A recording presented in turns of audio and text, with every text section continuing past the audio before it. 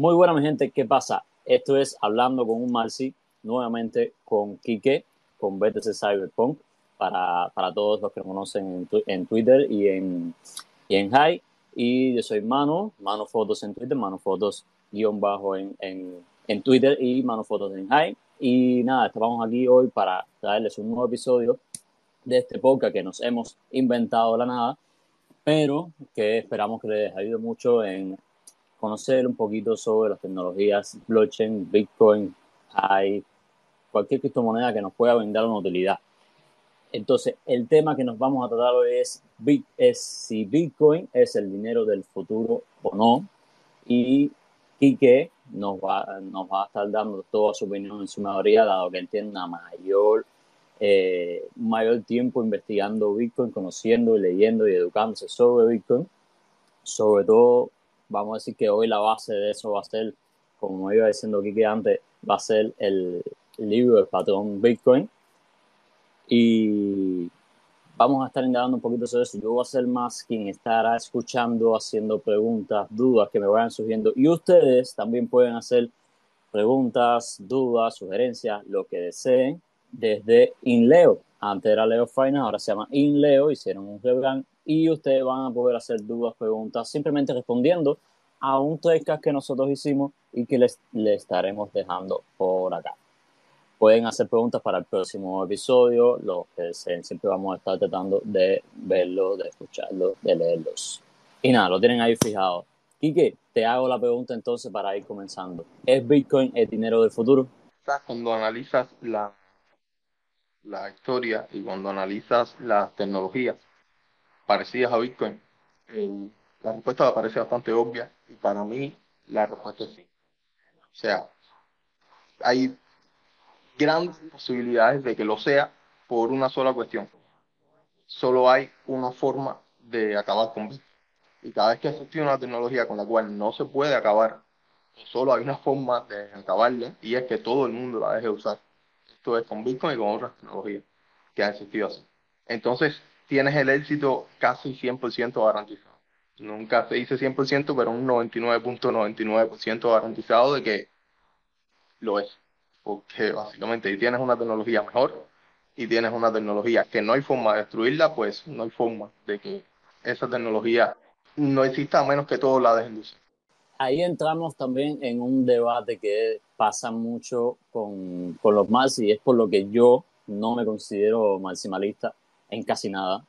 Y más cuando se habla del tema de la tecnología, y es porque siempre va a haber algo nuevo, pues lo que se ha probado a través de la historia, que siempre sale una nueva tecnología, pero poco después o al tiempo sale otra nueva que lo va mejorando o lo va haciendo mejor o va trayendo cosas nuevas y se apoya o como mínimo se apoya en lo anterior. Podemos pensar de que Bitcoin sea una tecnología que no pueda mejorarse, puede ser así.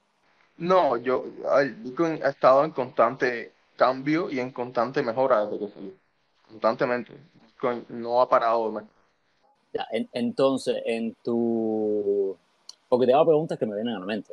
Entonces, en tu visión, tú ves que Bitcoin, si el día de mañana alguien lo copia, como muchas veces ha pasado y que se ha intentado, que hasta ahora sin resultado alguno contra lo que es de verdad Bitcoin, eh, lo copia, mantiene toda la base de Bitcoin, todo lo que es, vamos a decir que ni le cambia nada a lo que está haciendo hasta ahora. El único éxito que pueda tener es que más personas usen esa nueva versión que las que están usando ahora mismo lo que es Bitcoin. Esa sería la única forma de, como tú dices, de acabar con Bitcoin. Sí, pero bueno, lo malo de eso es que no tendría sentido porque si surge otro Bitcoin exactamente idéntico, entonces tiene un riesgo de un ataque del 51%, el cual ya no tiene el viejo Bitcoin en esa analogía.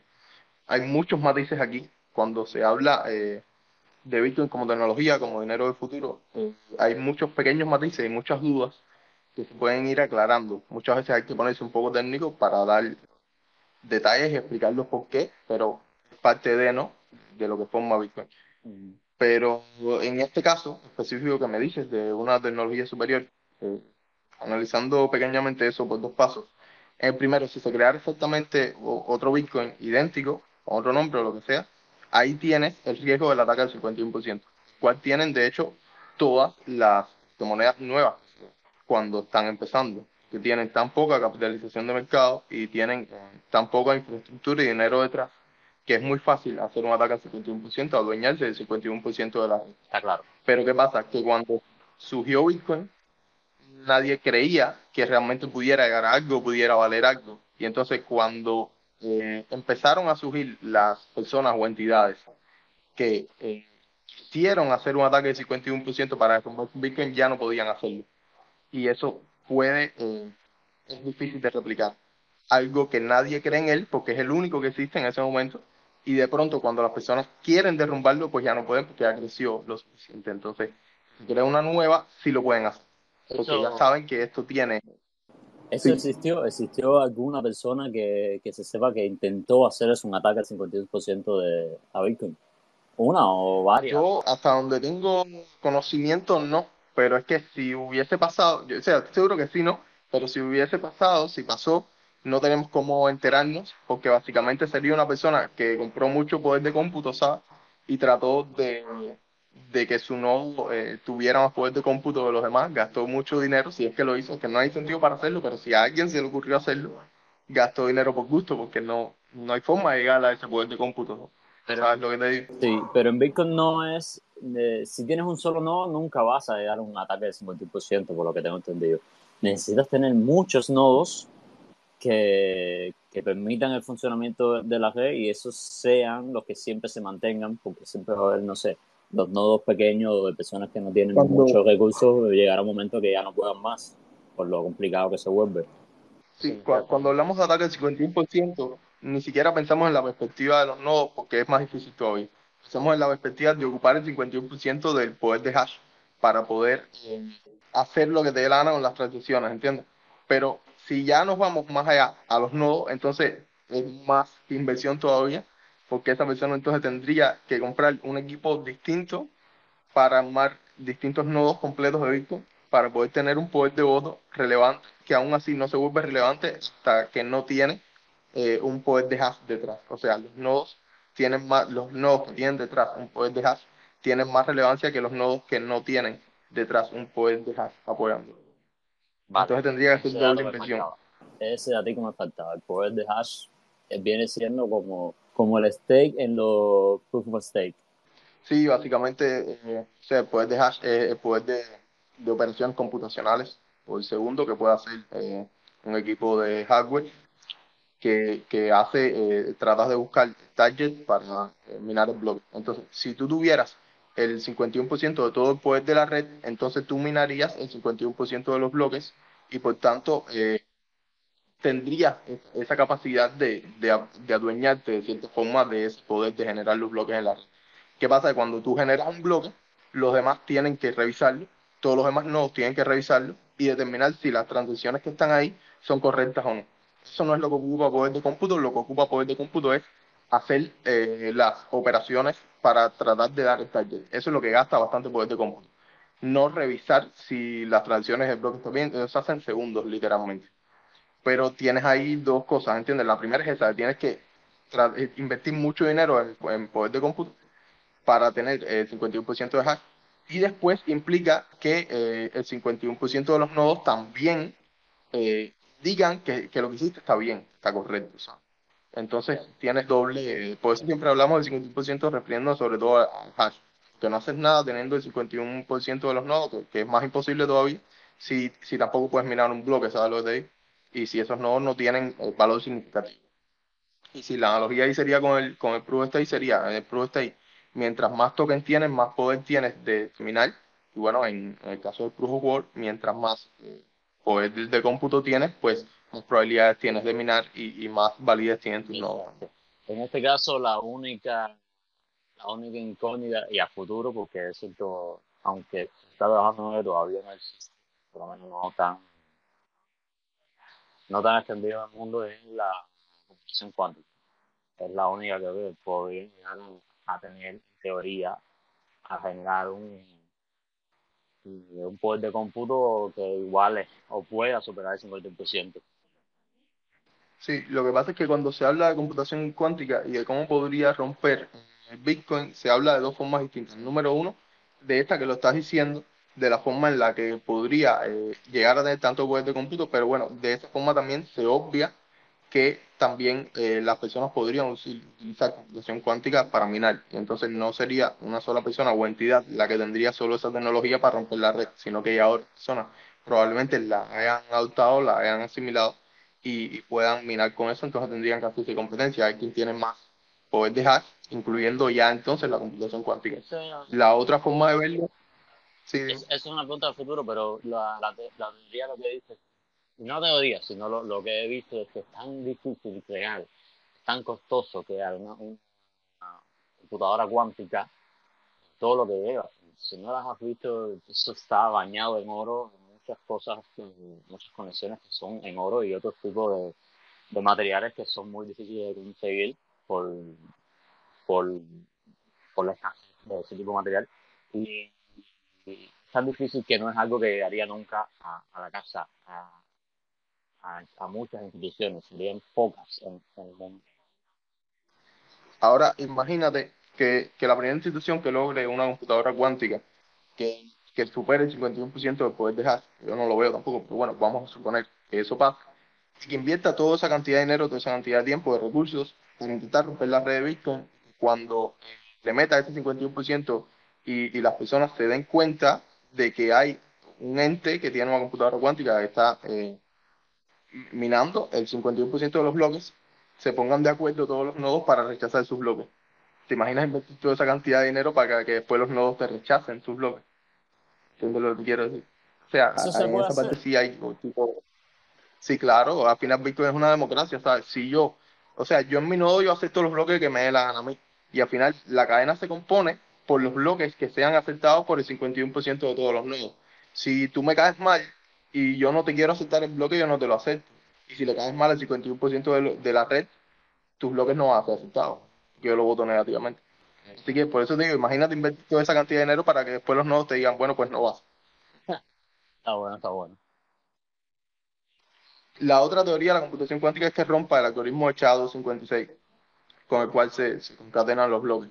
Pero, o sea, repito, la red de Bitcoin no es estática, la red de Bitcoin evoluciona, está en constante cambio y perfectamente podrían hacer implementaciones para subir el nivel de complejidad del algoritmo SHA-256, que de por sí ya es bastante difícil romper 256 bits, pero se podría elevar perfectamente. Sí. Eso por no mencionar el fork. O sea, llegado un momento en que hay un ataque real, se puede simplemente hacer un fork. Eso O siempre sea, queda. poner Eso una siempre queda. implementación y ya Ya está. Jai lo demostró. Simplemente puedes hacer un for y demostrar que tu comunidad, ¿verdad?, está detrás de hacer las cosas bien. Es como la última forma de protección. ¿Sabes lo que quiero decir? Claro. Es un fork y si la mayoría de las personas no están de acuerdo, simplemente se bifurca la red. Lo que pasa es que hasta ahora Bitcoin se ha bifurcado por diferentes perspectivas de lo que debería ser Bitcoin y no realmente por un ataque. Bitcoin ha tenido dos ataques reales de bug de inflación que han sido corregidos en horas y otros fue en minutos.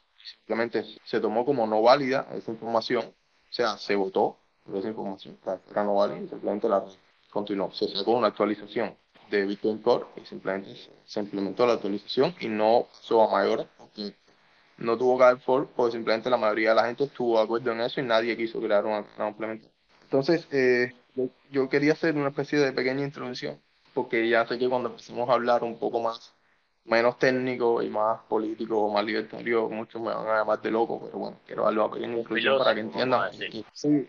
No, y de loco también, no importa, me gusta la palabra. Entonces, yo desde chiquitico siempre me he apasionado por la tecnología y siempre me ha gustado, o sea, yo tuve internet respecto a lo que lo tuvieron los demás los cubanos, creo que lo tuve un poco más temprano. Y realmente yo me apasioné por eso. O sea, mi papá siempre ha sabido mucho de informática y desde pequeño, desde que tenía 5 años, yo estaba delante del computador. No me metí como friki, no lo soy, quien me conoce en persona sabe que no es así. Pero sí siempre me ha gustado mucho, ¿no? Y entonces sí tuve la suerte de que él siempre me decía, bueno, cuando rompas algo 2 o 3 veces, yo te voy a enseñar cómo se arregla y a partir de ahí lo arreglas tú cada vez que lo rompas. Siempre tuve esa pequeña ayuda de ir investigando y de ir conociendo yo mismo, ¿no? Y Internet fue algo que a mí realmente me apasionó. Y, y cuando llegué a conocer realmente de qué se trataba Bitcoin, más aún. Y la parte para mí apasionante de todo esto es una tecnología que alguien es capaz de crear sentado en el ordenador de su casa o un grupo de personas, lo que sea, no lo sabemos, y que pueda llegar a cambiar el mundo. Esa es la parte que me apasiona a mí. Que nadie pueda parar esa tecnología porque simplemente está perfectamente diseñada para que sea imposible de destruir. Algo que puede tener miles y miles de copias es imposible de destruir. Cuando subimos una foto a internet, tenemos que dar por sentado de que esa foto es imposible de destruir cuando subimos cualquier información a internet, porque cualquier persona simplemente puede descargar esa foto y tenerla por años guardada en su computador, en un pendrive, en lo que sea. Y eso es básicamente lo que pasó con Bitcoin. Y fue lo que pasó también con el protocolo TCP/IP, que básicamente era imposible de destruir. Y pasó mucho lo que empezó a pasar con Bitcoin al principio. Empezaron a surgir los gobiernos y las personas con mucho dinero que empezaron a preguntarse y a hacer llamadas de, oye, esto me va a joder. Porque o sea, yo me imagino sobre todo a los banqueros y a las personas, ¿cómo destruyo esto? ¿Cómo elimino esto? Pasó con el Todo el Internet. enamorado del Y, día. sí, sí. No, y en el caso del Internet, muchas personas que sabían que eso era un golpe, ¿no? Las personas de las revistas, personas que necesitaban que no hubiese una forma gratis, básicamente, de transmitir información, porque su sueldo, sus negocios dependían de eso. Es normal que actúen así, ¿va? Pero, y llamaron directamente al creador del protocolo de CPIP y le dijeron, oye, ¿cuánto tengo que pagar por esto? ¿Cómo lo compro? Y él le dijo, esto no puedes, es imposible. Es código abierto. A la vez que se sabe cómo hacerlo, ya no se puede, que cualquiera puede replicarlo. Y entonces, eso es lo bonito de Bitcoin, cómo de cierta forma dio partido a que surgieran todas estas altcoins y todas estas blockchains distintas. Pero sin embargo, fue Satoshi quien creó ese código abierto, quien dio la luz para que ya fuera indestructible esto. Que a la vez que ya sabemos cómo funciona Bitcoin, podemos recrearlo, aunque deje de- podemos crearlo de nuevo.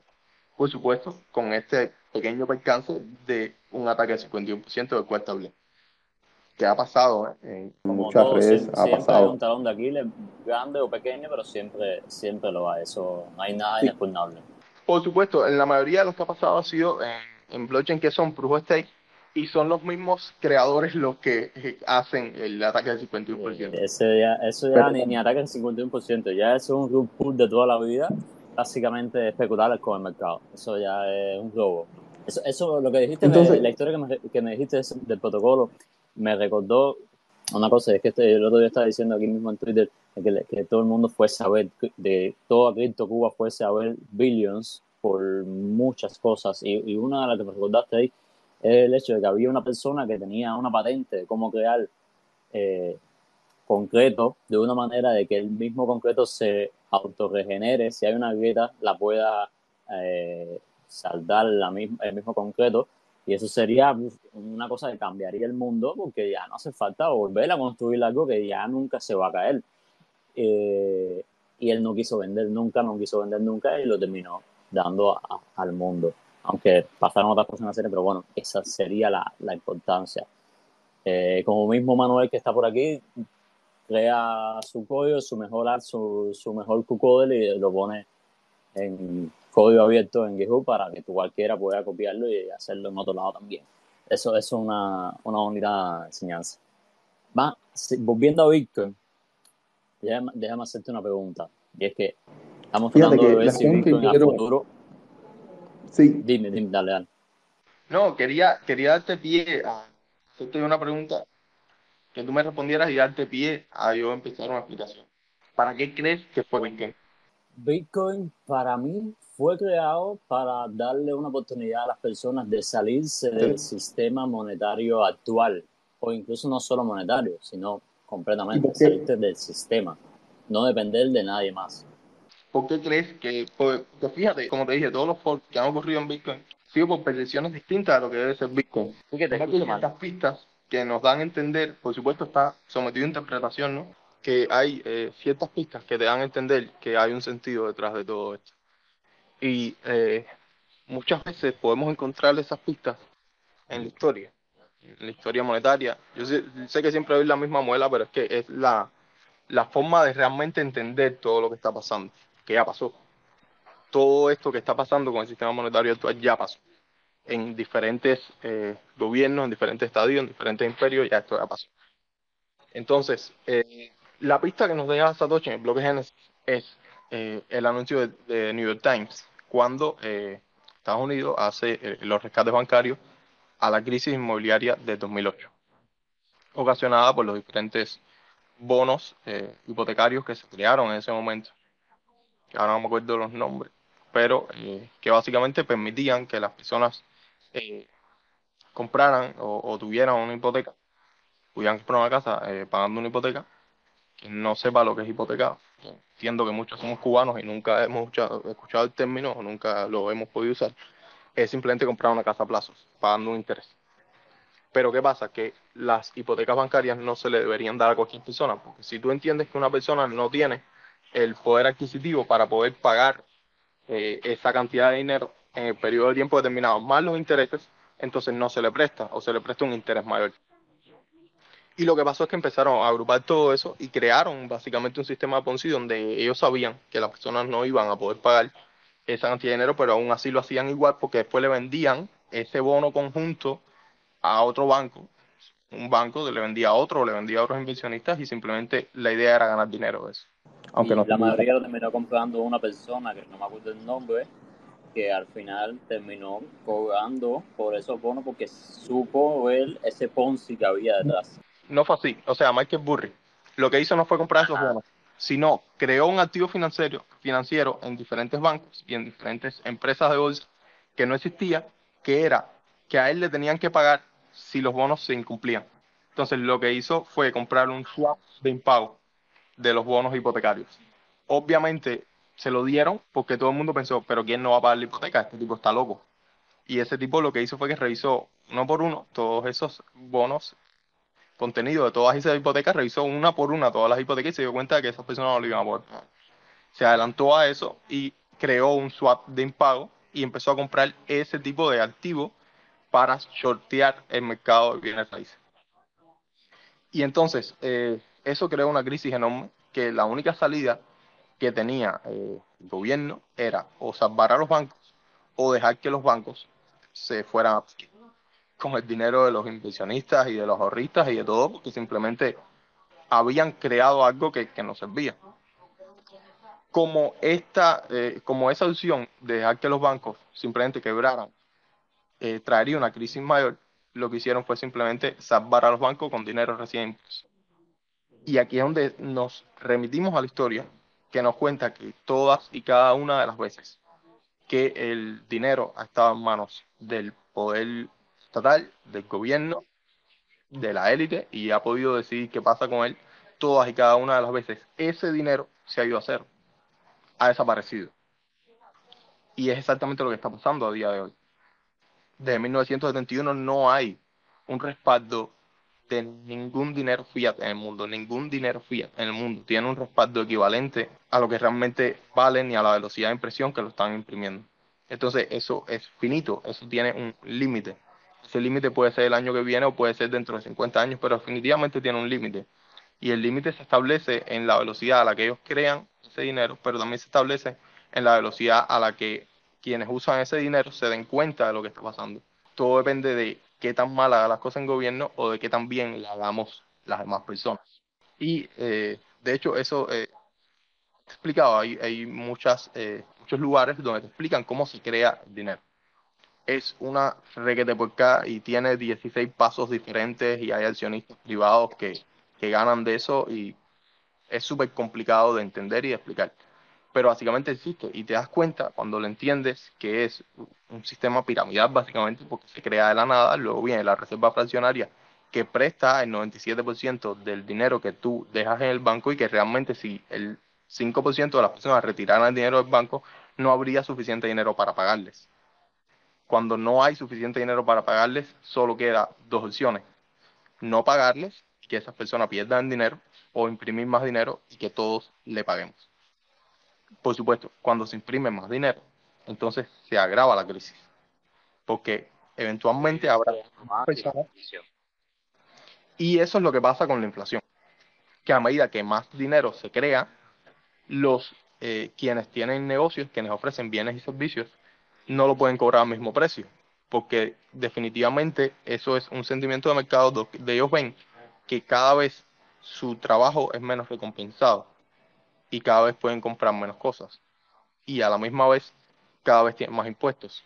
Y entonces lo que pasa es que simplemente aumentan el precio de sus cosas porque el valor real de lo que ellos están haciendo es su tiempo y su dedicación. Y entonces eso no se puede devaluar. Tú puedes devaluar lo que te pagan por eso, pero entonces la alternativa de ellos es subir el precio para que valga la pena el esfuerzo, la dedicación y el tiempo dedicado a ofrecer esos bienes y servicios. Y es lo que trae consigo esta política de aumentar el dinero, de aumentar la circulación del dinero. Entonces, ese es el sentido detrás de ese pequeño mensaje que nos deja Satoshi. Esto va a llegar a un fin y antes de que eso pase, sería bueno tener un dinero que nadie controle, que nadie pueda inflar, que nadie pueda decidir ni nadie pueda entrometerse en él. Yo personalmente creo, y esa es mi interpretación de lo que es Bitcoin. Bitcoin es una alternativa para cuando llegue el caos, que ya a través de la historia ha llegado una y otra vez. Hasta ahora, en la historia, siempre han salido menos afectados quienes supieron identificar la estafa y guardaron oro. Porque hasta este momento, antes de que se creara Bitcoin, realmente el oro era el único activo que el gobierno realmente no podía crear más de la nada. El gobierno es un mineral el oro es un mineral que simplemente existe en el universo, tiene una cantidad limitada que no sabemos cuál es, y más en la tierra, pero no sabemos cuál es. Pero definitivamente el gobierno no lo puede imprimir. Por tanto, las personas, siempre que han visto que esto está pasando, tratan de comprar todo el oro que pueden lo antes posible para cuando aumente ese ritmo de inflación o cuando todo se venga abajo, tener ese valor que no puede ser devaluado. ¿Qué es lo que pasa con Bitcoin? Que Bitcoin viene a cumplir esta necesidad, pero con el plus de que podemos comprar online con él o podemos transferir valor de forma rápida y barata con él, lo cual no podemos hacer con el oro. Y entonces, al estar ya en el siglo de la información, al todos usar Internet para comprar y vender cosas, se hace necesario un dinero privado que no pertenezca a un gobierno, que los gobiernos no puedan decir qué hacer con él, que esté respaldado realmente en energía, que no se le aumente el supply, que nos dé ese refugio de valor, pero que a la vez podamos usar como dinero y que no sea solamente un lingote de oro en una caja fuerte. A partir de ahí, yo te quiero hacer una pregunta y después te voy a hacer otra pregunta que ya no es mía, sino que es hecha en el Threadcast por Taskmaster, que creo que me parece muy buena. La mía viene siendo en que hasta ahora el dinero, nuevamente me voy a referir a un ejemplo básico que es el dólar, ha mantenido un estándar, sí, ya está está dado por el nombre de patrón, el patrón del dólar, ha mantenido un estándar de que suele tener un valor fijo con respecto a las cosas a las que se evalúan en ese dólar. ¿Qué pasa con Bitcoin o cuál es la pregunta que mucha gente se hace? Si es que su precio fluctúa, que me imagino que eso tenga una solución a futuro, pero que ahora mismo, ¿cómo la verías? Si al final Bitcoin tuviese que ser el dinero del futuro, si su valor cambia eh, de una forma muy grande en el futuro, como ha hecho hasta ahora, que no debe, pero bueno, en ese caso, ¿seguirías teniendo ese valor específico de dinero en todo el sentido de lo que se necesitaría? A ver, yo me surge una duda en lo primero que dijiste y respecto a qué tú dices que el dólar ha mantenido un valor estable. Te lo digo en el caso no de que el dólar mantenga un valor estable, sino que, por ejemplo, una cosa que vale un dólar siga teniendo ese mismo valor de que vale un dólar, porque siempre se está referenciando contra el dólar. Por ponerte el ejemplo de cualquier otra moneda de X país, siempre va a variar el valor del dólar, pero un dólar sigue siendo un dólar en ese sentido. Déjame hacerte una pregunta. Bitcoin siempre va a ser, un Satoshi siempre va a ser un Satoshi, pero el valor de ese Satoshi fluctúa. Lo que siempre se ha buscado es que ese valor del dólar no fluctúe, aunque ya se está viendo que va por un 7, un 9%, Mira, es una realidad y va a seguir. que mucha El gente, Bitcoin va hacia abajo, pero sigue fluctuando. bueno, y la medida de todo siempre se va a dar. Sí, sí, yo entiendo. Pero a ver, déjame, trata de ponerte un momento en la situación en la que te voy a poner, que realmente no hay nada estable, ¿vale? Eso todo está determinado por la oferta y la demanda. ¿Qué es lo que sí hay? Hay un patrón establecido. Antes de que existiera el dólar, antes de que existiera el fiat, todo se medía en onzas de oro, o en plata, o en caso de cuando era el Imperio Romano, se medía en denario, y antes de eso se medía en onzas igual con respecto al electrum, y antes de eso se medía en contras. Y antes de eso, mucho más atrás, se medía en el tamaño de una piedra en una isla, que no me acuerdo el nombre ahora. Y eso es el patrón Bitcoin. De hecho, él dice que de todos los dineros que han existido, ese es el que más se podría hacer alguna referencia con Bitcoin, porque las piedras no se movían del lugar. Y es lo que pasa con Bitcoin. Bitcoin no sale de la blockchain. Y sin embargo, lo que se hace, se cambia la propiedad de la persona. Básicamente eso Entonces, es como Bitcoin funciona. Al final el Satoshi no se mueve porque sigue siendo está en un lugar fijo de la exact- blockchain. Solo cambia el dueño al que se linkea esa cantidad de Satoshi. exactamente. Entonces, aquí yo te tengo una pregunta, mano, con respecto a lo que decías. Cuando nos podemos observar cualquier activo con respecto al patrón monetario establecido, obviamente veremos que ese patrón monetario no cambia y es estable. ¿Entiendes lo que te quiero decir?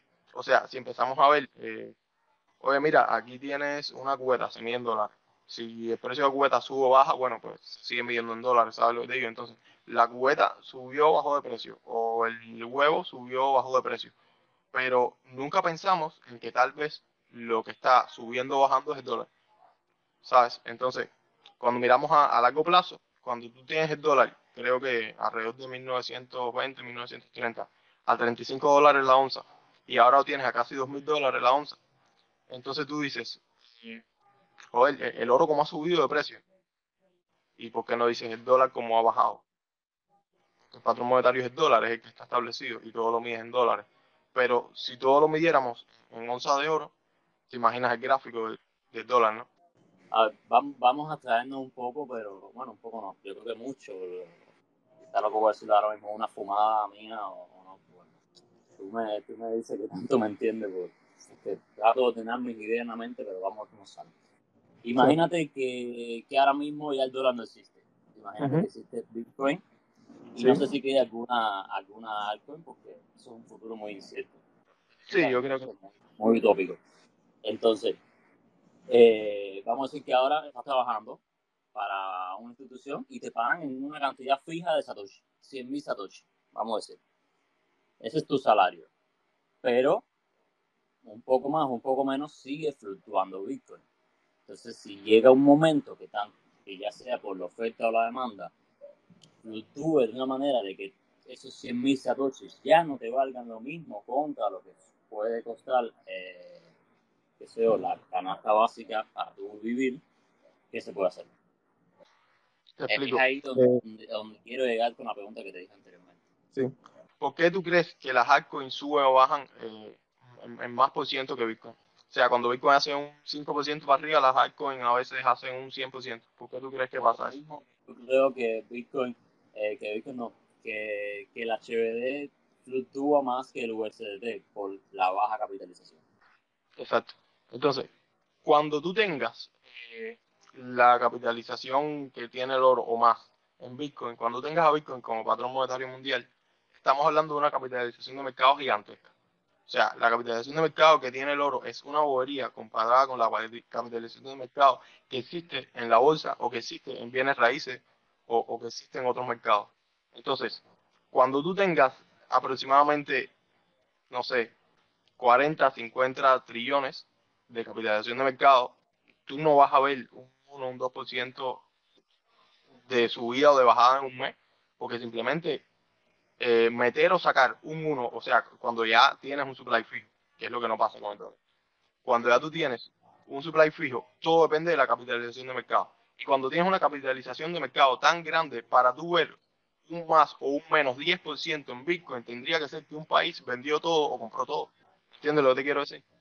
Ya me estoy imaginando a Bukele diciendo, vendimos todo, ya no queremos más. Ya, Bitcoin baja un Ya, te 3%. entendí, te entendí. Entonces, cuando se tenga esa capitalización de mercado, simplemente se acaba la volatilidad. Lo que pasa es que si tenemos 500 billones de capitalización de mercado, y cuando comparas eso con, por ejemplo, el activo número uno, que es el oro, tiene 2 billones, sí, o sea, ojalá yo pudiera referenciarlos en ceros ahora mismo. Creo que es que no hay formas. Hasta que no vean el número, no se dan cuenta de la diferencia entre 500 billones y 12 trillones. Entonces, ahora, por supuesto, Bitcoin va a ser muy volátil y era mucho más volátil antes. Pero a medida que entre más capitalización de mercado, menos volátil va a ser. Ahora, piensa en esta cuestión cuando hablamos de volatilidad. Lo que pasa es que no nos damos cuenta porque es el patrón monetario y todos se miden eso. Pero el 80%, y esos son datos, están ahí, no es que yo me lo invento, el 80% de todos los dólares impresos se ha impreso a partir de 2020. Eso sin contar los que se crean en el banco digitalmente, que es mucho más. Pero piensa en eso, el 80% de todo el dólar que existe se ha impreso en los últimos 3 años. Eso debería haber dado una inflación de al menos un 80% más. Porque si el supply aumenta en los últimos 3 años 80%, mínimamente, sin contar ningún otro efecto económico, mínimamente las cosas tendrían que costar un 80%. Sí, por supuesto. Pero imagínate eso y que nosotros no veamos esa consecuencia. Sin embargo, no cambia el supply de Bitcoin, pero sí la capitalización de mercado. Que de hecho de la capitalización de mercado del dólar podemos hablar también, porque hay muchos países que ya lo están evitando y que llevan mucho rato evitando. Entonces, El mercado del dólar tiene Cuba ahora mismo. imagínate, es que eso no lo sabe nadie. Eso al final se lleva al mercado, ¿sabes? Por oferta y demanda. Al final prácticamente da igual la capitalización de mercado que haya, está la percepción de mercado de si es escaso o no. Cuando tú en tu día a día sientes que necesitas más o menos dólares, o sientes que se te hace más o menos difícil conseguir dólares, pues ahí tú le das un precio. Poco a poco se va estableciendo. Sí, Por hay eso un digo que concepto distinto en cada lugar. Mira Cuba, mira Argentina y mira cuando, México. fíjate, porque aquí hay dos formas de ver y aquí hay dos filosofías económicas distintas. Está la filosofía keynesiana y está la filosofía y la economía austríaca. Y entonces, lo que plantean la mayoría de los capitalistas puros y la filosofía de economía austríaca es que hay una mano invisible detrás del mercado, que es la oferta y la demanda, que regula todo lo que pasa en economía y sociedad en un mercado. Y si algo sube mucho de precio, es porque se ha vuelto valioso o escaso. Y está bien que pase. Y crea oportunidades de negocio para que esas personas creen más de ese algo y así vuelva a bajar el precio. Sin embargo, la otra lo que dice es que tiene que existir una mano detrás controlando todo para que no existan falta de derechos a las personas. Pero lo que se ha comprobado es que cada una de las veces que alguien intenta controlar el mercado, solo termina empeorándolo. Y yo creo que para nosotros los cubanos, el mejor ejemplo de eso ha sido el reordenamiento. Te voy a hacer una Me última hiciste ya la pregunta. pregunta del Trecas, la de Tan Master. Dice que cómo se puede pensar que Bitcoin va a ser el futuro cuando el mecanismo de transferencia está siendo removido de la blockchain, está siendo llevado un mecanismo off-chain. ¿Cómo se incentiva la seguridad de la capa uno si las transacciones están siendo movidas fuera de ella? Entonces, me imagino que se está refiriendo a Bitcoin Lightning en esa pregunta.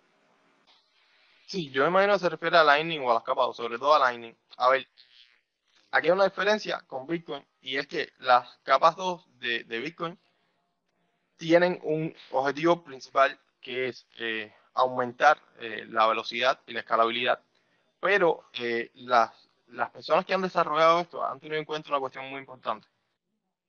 Si quieres que sea seguro y si quieres que sea resistente a la censura, últimamente el resultado de todo lo que estás haciendo tiene que quedar reflejado en una transacción on-chain, en la blockchain de Bitcoin. Y eso es lo que pasa en redes como CTX y es lo que pasa también en Bitcoin Lightning. Entonces, era el podcast que hicimos hace poco donde Erich explicó Bitcoin Lightning. Cada vez que se crea un canal, según tengo entendido, se realiza, cada vez que se abre o se cierra un canal, se realiza una transacción on-chain. Fuera de esa transacción se hacen operaciones, pero todo al final, cuando se termina, queda registrado en la blockchain de Bitcoin, en un bloque más de la blockchain de Bitcoin. Entonces, yo cuando digo Bitcoin, y qué bueno que está puesto con mayúscula, yo no me refiero a Bitcoin on-chain cuando yo digo que Bitcoin será el dinero del futuro. Yo me refiero a los Bitcoins. Da igual si en el futuro se usa más por Lightning o por una capa 2, ¿sabes? Pero yo no me refiero a que on-chain será el dinero del futuro. Yo no creo que en el futuro se hagan transacciones a nivel de consumidor y a nivel de consumir productos y servicios on-chain. Yo creo que on-chain será la red que Bitcoin donde la tasa puede ser tan poco como para no, que luego tan al rápido como para que contrario. te pase. No, al contrario. O sea, cada vez debería costar más. Tal vez no llegue a una locura, pero cada vez debería costar más. Pero eso no es malo. Eso significa que hay más personas usando la red y hay bastantes transacciones. Eh, pero eso nos da la alternativa de Lightning, que al fin y al cabo todo queda finalmente registrado en la blockchain de Bitcoin. Puedes hacer 1000 operaciones con una sola transacción en la blockchain de Bitcoin. Entonces, pero al final son Bitcoin igual. Ahí es donde está el punto. Es Bitcoin igual. Y cuando yo hablo de Bitcoin, yo no me refiero a ninguna red. De hecho, tal vez la red del futuro de pagos a nivel internacional ni siquiera existe todavía. Pero yo sí creo que la moneda debería ser una moneda que es incensurable, que no puede ser impresa, no puede ser creada más, no se puede cambiar el supply, y que tenga como base una red resistente a la censura y que no pueda ser controlada por nadie ni sometida a un ataque del 51%. Y hasta ahora, la que más se acerca a eso es Bitcoin, por su mecanismo, por la prueba de trabajo, porque no existen incentivos reales para derrumbarla, ni posibilidades, y que realmente lo ha demostrado. O sea, ha demostrado que es indestructible hasta ahora, que es inhackeable hasta ahora, que es incontrolable hasta ahora, y entonces ha demostrado que sí puede ofrecernos una libertad más allá de la que nos puede ofrecer otra red o otro sistema. Que por supuesto en las demás redes todo parece muy bien y no estoy hablando de ninguna específico. Las que ya no existen pueden tomarla como ejemplo. Todo parece muy bonito cuando tienes un todo en uno. Tienes rapidez, tienes barato, tienes escalabilidad, puedes hacer lo que quieras. Pero si no vas al fondo de lo que hay detrás de eso, entonces no vas a saber realmente si es seguro lo que estás haciendo o no. Es como los exchanges. Todo parece muy bonito. Haces transacciones rápidas, cambias una moneda a otra, y tú realmente no sabes lo que está pasando detrás. No sabes realmente quién está en control de todo eso. Y si hay alguna persona que puede echar todo a perder, o hay alguna compañía que puede echar todo a perder, entonces definitivamente no es seguro lo que estás haciendo. Y no se debería considerar el dinero del futuro sobre una red que la controla una empresa, una compañía o una persona. Y esa es la magia de Bitcoin, que nadie controla Bitcoin. Satoshi no controla Bitcoin. Es código abierto, nadie lo controla. Nadie tiene poder sobre la red por tenemos Bitcoin. Y nadie tiene la capacidad adquisitiva para poder adquirir todo el poder de hash, ni la cantidad de nodos que hacen falta para hacer un ataque y derrumbar Bitcoin. Entonces, eso es muy difícil de hacer con otras monedas. O sea, es muy difícil de lograr eso con otras monedas, que otras monedas lleguen a ese punto. Y por eso es que hay tantos fans de Ethereum, porque al ser la segunda capitalización de mercado, pues las personas le dan cierto valor de descentralización. Porque es una prueba. A medida que tú vas alcanzando capitalización de mercado, lo que te quiero decir es que, Básicamente la descentralización, lo que es definirlo para que la gente lo sepa, porque hay muchos proyectos por ahí que dicen somos descentralizados y el día de mañana te hacen un report. el problema es que se hace difícil. Al final hay que verificar, ¿no? Y lo que pasa es que se hace muchas veces difícil verificar si algo es descentralizado o no. Entonces, como existen miles, imagínate, nadie se va a poner a revisar una por una, ¿no? Pero mínimamente si vas a invertir en algo o vas a utilizar algo, deberías estudiar a fondo cómo funciona, si vas a invertir ahí, si vas a dedicar tiempo, esfuerzo y dinero, deberías mínimamente investigar cómo funciona y saber si realmente estás usando algo que no es controlado por nadie. Mira, Porque si no, lo que pasó con Star Arena, eso salió de la nada y mucha gente entrando, mucha gente empezando a ver cómo usarlo, esto, lo otro, y al final, adiós. Supuestamente lo hackearon de una forma y bueno. ¿qué ha pasado con tantas? Es que tú sabes qué es lo que me parece increíble a mí, que la única que no puede parar la red, oye, vamos a parar esto porque tuvimos un problema, vamos a eliminar esta transacción que ocurrió aquí, vamos a hacer que ya no esté en los bloques, como ocurrió con el DAO y toda esa historia en Ethereum. Bueno, la única en la que no se puede hacer eso es Bitcoin. Y sin embargo, es la única a la cual no la pasamos. Entonces, tal vez eso nos iba a pensar que si eso puede pasar, que hay alguien en control. Y que si no hubiera nadie en control, pues tal vez eso no podría pasar.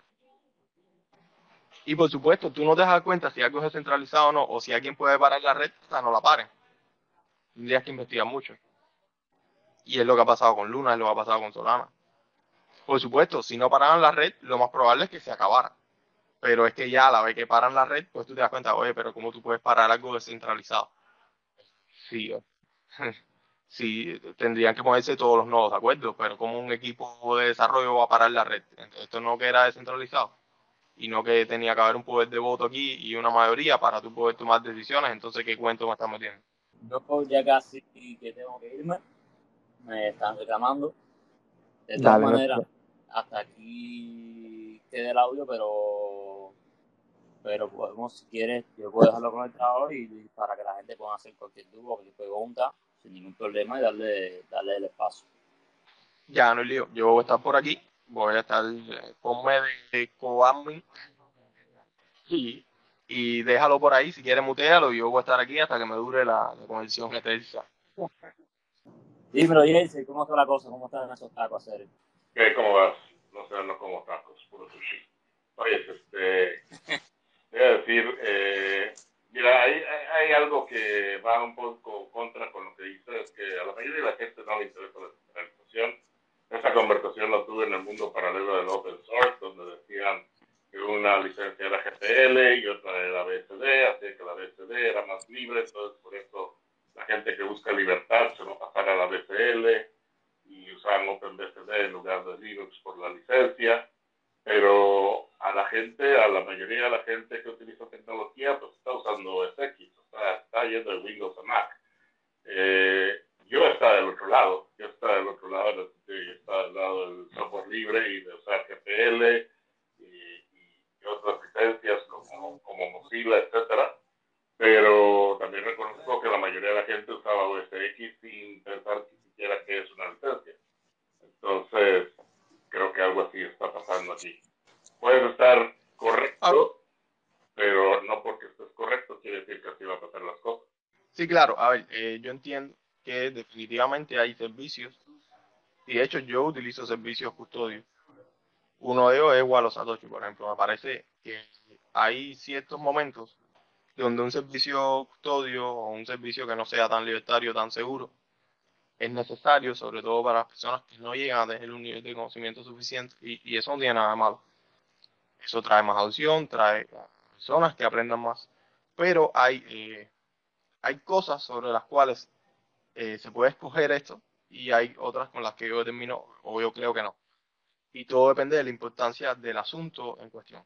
Y cuando hablamos de el dinero como tal, que todos podamos llegar a usar algún día y las consecuencias que puede traer seguir en un sistema donde es nuestro gobierno quien decide qué pasa con lo que está en nuestros bolsillos, pues yo creo que ahí ya sí hay un nivel de importancia mayor donde debería existir una alternativa a eso. Entonces, cada cual es libre, ¿no? O debería ser libre de escoger el nivel de custodia que quiera asumir y el nivel de conocimiento al que quiera llegar. Pero lo que sí creo que sería un caos es si no existiera una alternativa a eso, a ese sistema. Pero es que es exactamente lo mismo. O sea, el sistema operativo de tu computadora es con lo que más vas a usar durante toda tu vida. ¿Por qué? Porque si eres una persona que trabaja de programador, de diseñador, de todo lo que sea digital, estás en Internet, el sistema operativo es la base de todo como tú produces. Entonces también es igual de importante y sin embargo a la gente no le interesa si su sistema operativo es controlado por una corporación o es completamente descentralizado de software libre. Por eso te digo que hay mucho paralelismo y la evidencia empírica muestra que a la mayoría de la gente le importa un pepino. Hasta que Windows deje de existir. Correcto, entonces el mismo punto, la gente puede morir y Windows puede seguir funcionando. Nadie sabe qué va a pasar en el futuro. Sí, por supuesto, pero, o sea, ¿qué pasa? Si, o sea, no es el mismo caso porque Windows es muy reciente, ¿no? Pero si cada una de las veces se ha visto demostrado en la historia que un sistema determinado, en este caso el sistema de moneda fiduciaria, termina cayendo, termina dejando de existir, pues hay casi una certeza matemática de que debería volver a ocurrir por las condiciones y por las características que tiene ese sistema específico y por las cosas que han pasado y cómo ves que se están repitiendo las mismas situaciones. Entonces, por supuesto, yo entiendo, Bitcoin es complicado de entender para muchas personas y muchas personas no le prestan atención. Fíjate, yo siempre digo esto cada vez que toco estos temas y es que yo no creo que el sistema fiat o el dinero fiat vaya a caer o vaya a dejar de existir por Bitcoin o porque nosotros tengamos un despertar de conciencia colectiva y nos demos cuenta de que Bitcoin es la solución. No, yo creo que Bitcoin es la alternativa que va a estar ahí para cuando eso pase, exista o no exista Bitcoin. O sea, yo creo que esa caída es inevitable y Bitcoin es simplemente una alternativa. Bitcoin no provoca nada, simplemente eso tiene que pasar porque es un sistema finito, donde estás creando algo de la nada que realmente no tiene más ningún valor más allá de la confianza en un gobierno a nivel mundial que ya ni siquiera otros gobiernos quieren seguirla teniendo. Y entonces, que para combo está creando más deuda de la que puede pagar con Producto Interno Bruto y que definitivamente ese gobierno va a ser el primero que cuando vea que todo se está acabando y que imprimir más no va a ser la solución, va a ser el primero que va a sacar su Bitcoin o que va a comprar Bitcoin, porque simplemente no va a perder. Entonces, o Bitcoin o oro, ¿no? Lo que decía ese gobierno en ese momento. De hecho, tienen reservas de petróleo, etcétera. Entonces, no es, o sea, perfecto, yo entiendo que la gente use lo que quiera, ¿no? Y si les conviene más el sistema fiat y lo quieren seguir usando, pues sea la inflación o lo que sea, que lo hagan. Pero en algún momento llega a ese límite donde es más lo que está entrando al supply de lo que realmente merece aguantar. Y cuando eso pasa, es cuando viene el problema. Y cuando empieza a caer el sistema, es cuando viene el problema. Y cuando las personas empezarán a buscar alternativas. Y cuando se empiece la búsqueda de alternativas y se empiece a buscar qué fue lo que ocasionó el problema, Bitcoin va a estar ahí de número uno porque es simplemente lo opuesto. Exactamente lo opuesto a lo que se está haciendo y a lo que está pasando. Entonces te digo, no creo que Bitcoin tumbe nada. Y lo primero que dije fue que no tengo idea de cuándo va a pasar o de cuándo se va a caer. Pero definitivamente si 1000 veces ha pasado y 1000 veces ha caído, ¿será el dólar la 1001 y no caerá? No creo. Yo creo que eso es irrelevante. O sea, ¿cuántas monedas han muerto, por ejemplo, en los últimos 20 años? Entonces se ha ido el peso venezolano, ha muerto como 4 o 5 veces y han sacado uno nuevo y le han seguido el juego. Igual lo mismo con algunos otros pesos, peso argentino, el austral, etcétera, etcétera. Entonces, ¿qué impide de que muera el dólar y simplemente saquen otro? Ya digo, todo depende de qué tan mal lo haga el gobierno de Estados Unidos y por otro lado, qué tanto nosotros lo aguantemos. Pero si te puedes dar cuenta, muchas personas no lo están aguantando. Que el oro es el activo número uno a nivel mundial con 12, 13 trillones aproximadamente. Y esos literalmente son personas que lo único que están haciendo con eso es salvaguardando su poder adquisitivo ante la caída del dólar. Entonces, el peso venezolano, el peso cubano, el peso argentino ha caído, o sea, se ha depreciado tanto exactamente por el mismo problema que el dólar. Lo que simplemente el dólar tiene más capitalización de mercado y tiene más eh, cobertura a nivel internacional a donde exportar esos dólares recién creados y no se sienta a nivel local. Y es lo que no pasa con estas monedas locales, con estas monedas nacionales, que como no se exportan, tienen un mercado muy pequeño y imprimen mucho más. Y ahí es donde está el problema. Crean mucho supply para tan poca capitalización de mercado hasta que revientan. Y entonces, exactamente qué pasaría, y aquí es donde está el problema, porque ni siquiera somos las personas, ni siquiera somos los bitcoiners. Los países como China, Rusia, etcétera, que hace una mierda la gestión que hacen, pero lo que están haciendo es que no quieren usar el dólar, porque simplemente llegó el momento de ruptura donde se dieron cuenta, oye, mira, no queremos seguir jugando este juego, no queremos que nos sigas pagando lo que conlleva tiempo, esfuerzo y sacrificio con un dinero que tú, cuando quieras, puedes crear más sabiendo cuándo lo vas a hacer y aprovechándote de esa situación. Estás literalmente manipulando el mercado internacional con el derecho de imprimir el dinero que usa el mundo entero. Y no queremos que seguir jugando a eso. Queremos que nuestro dinero y el que nosotros imprimimos y el que nosotros tenemos cómo manipular el mercado sea el dinero utilizado a nivel mundial.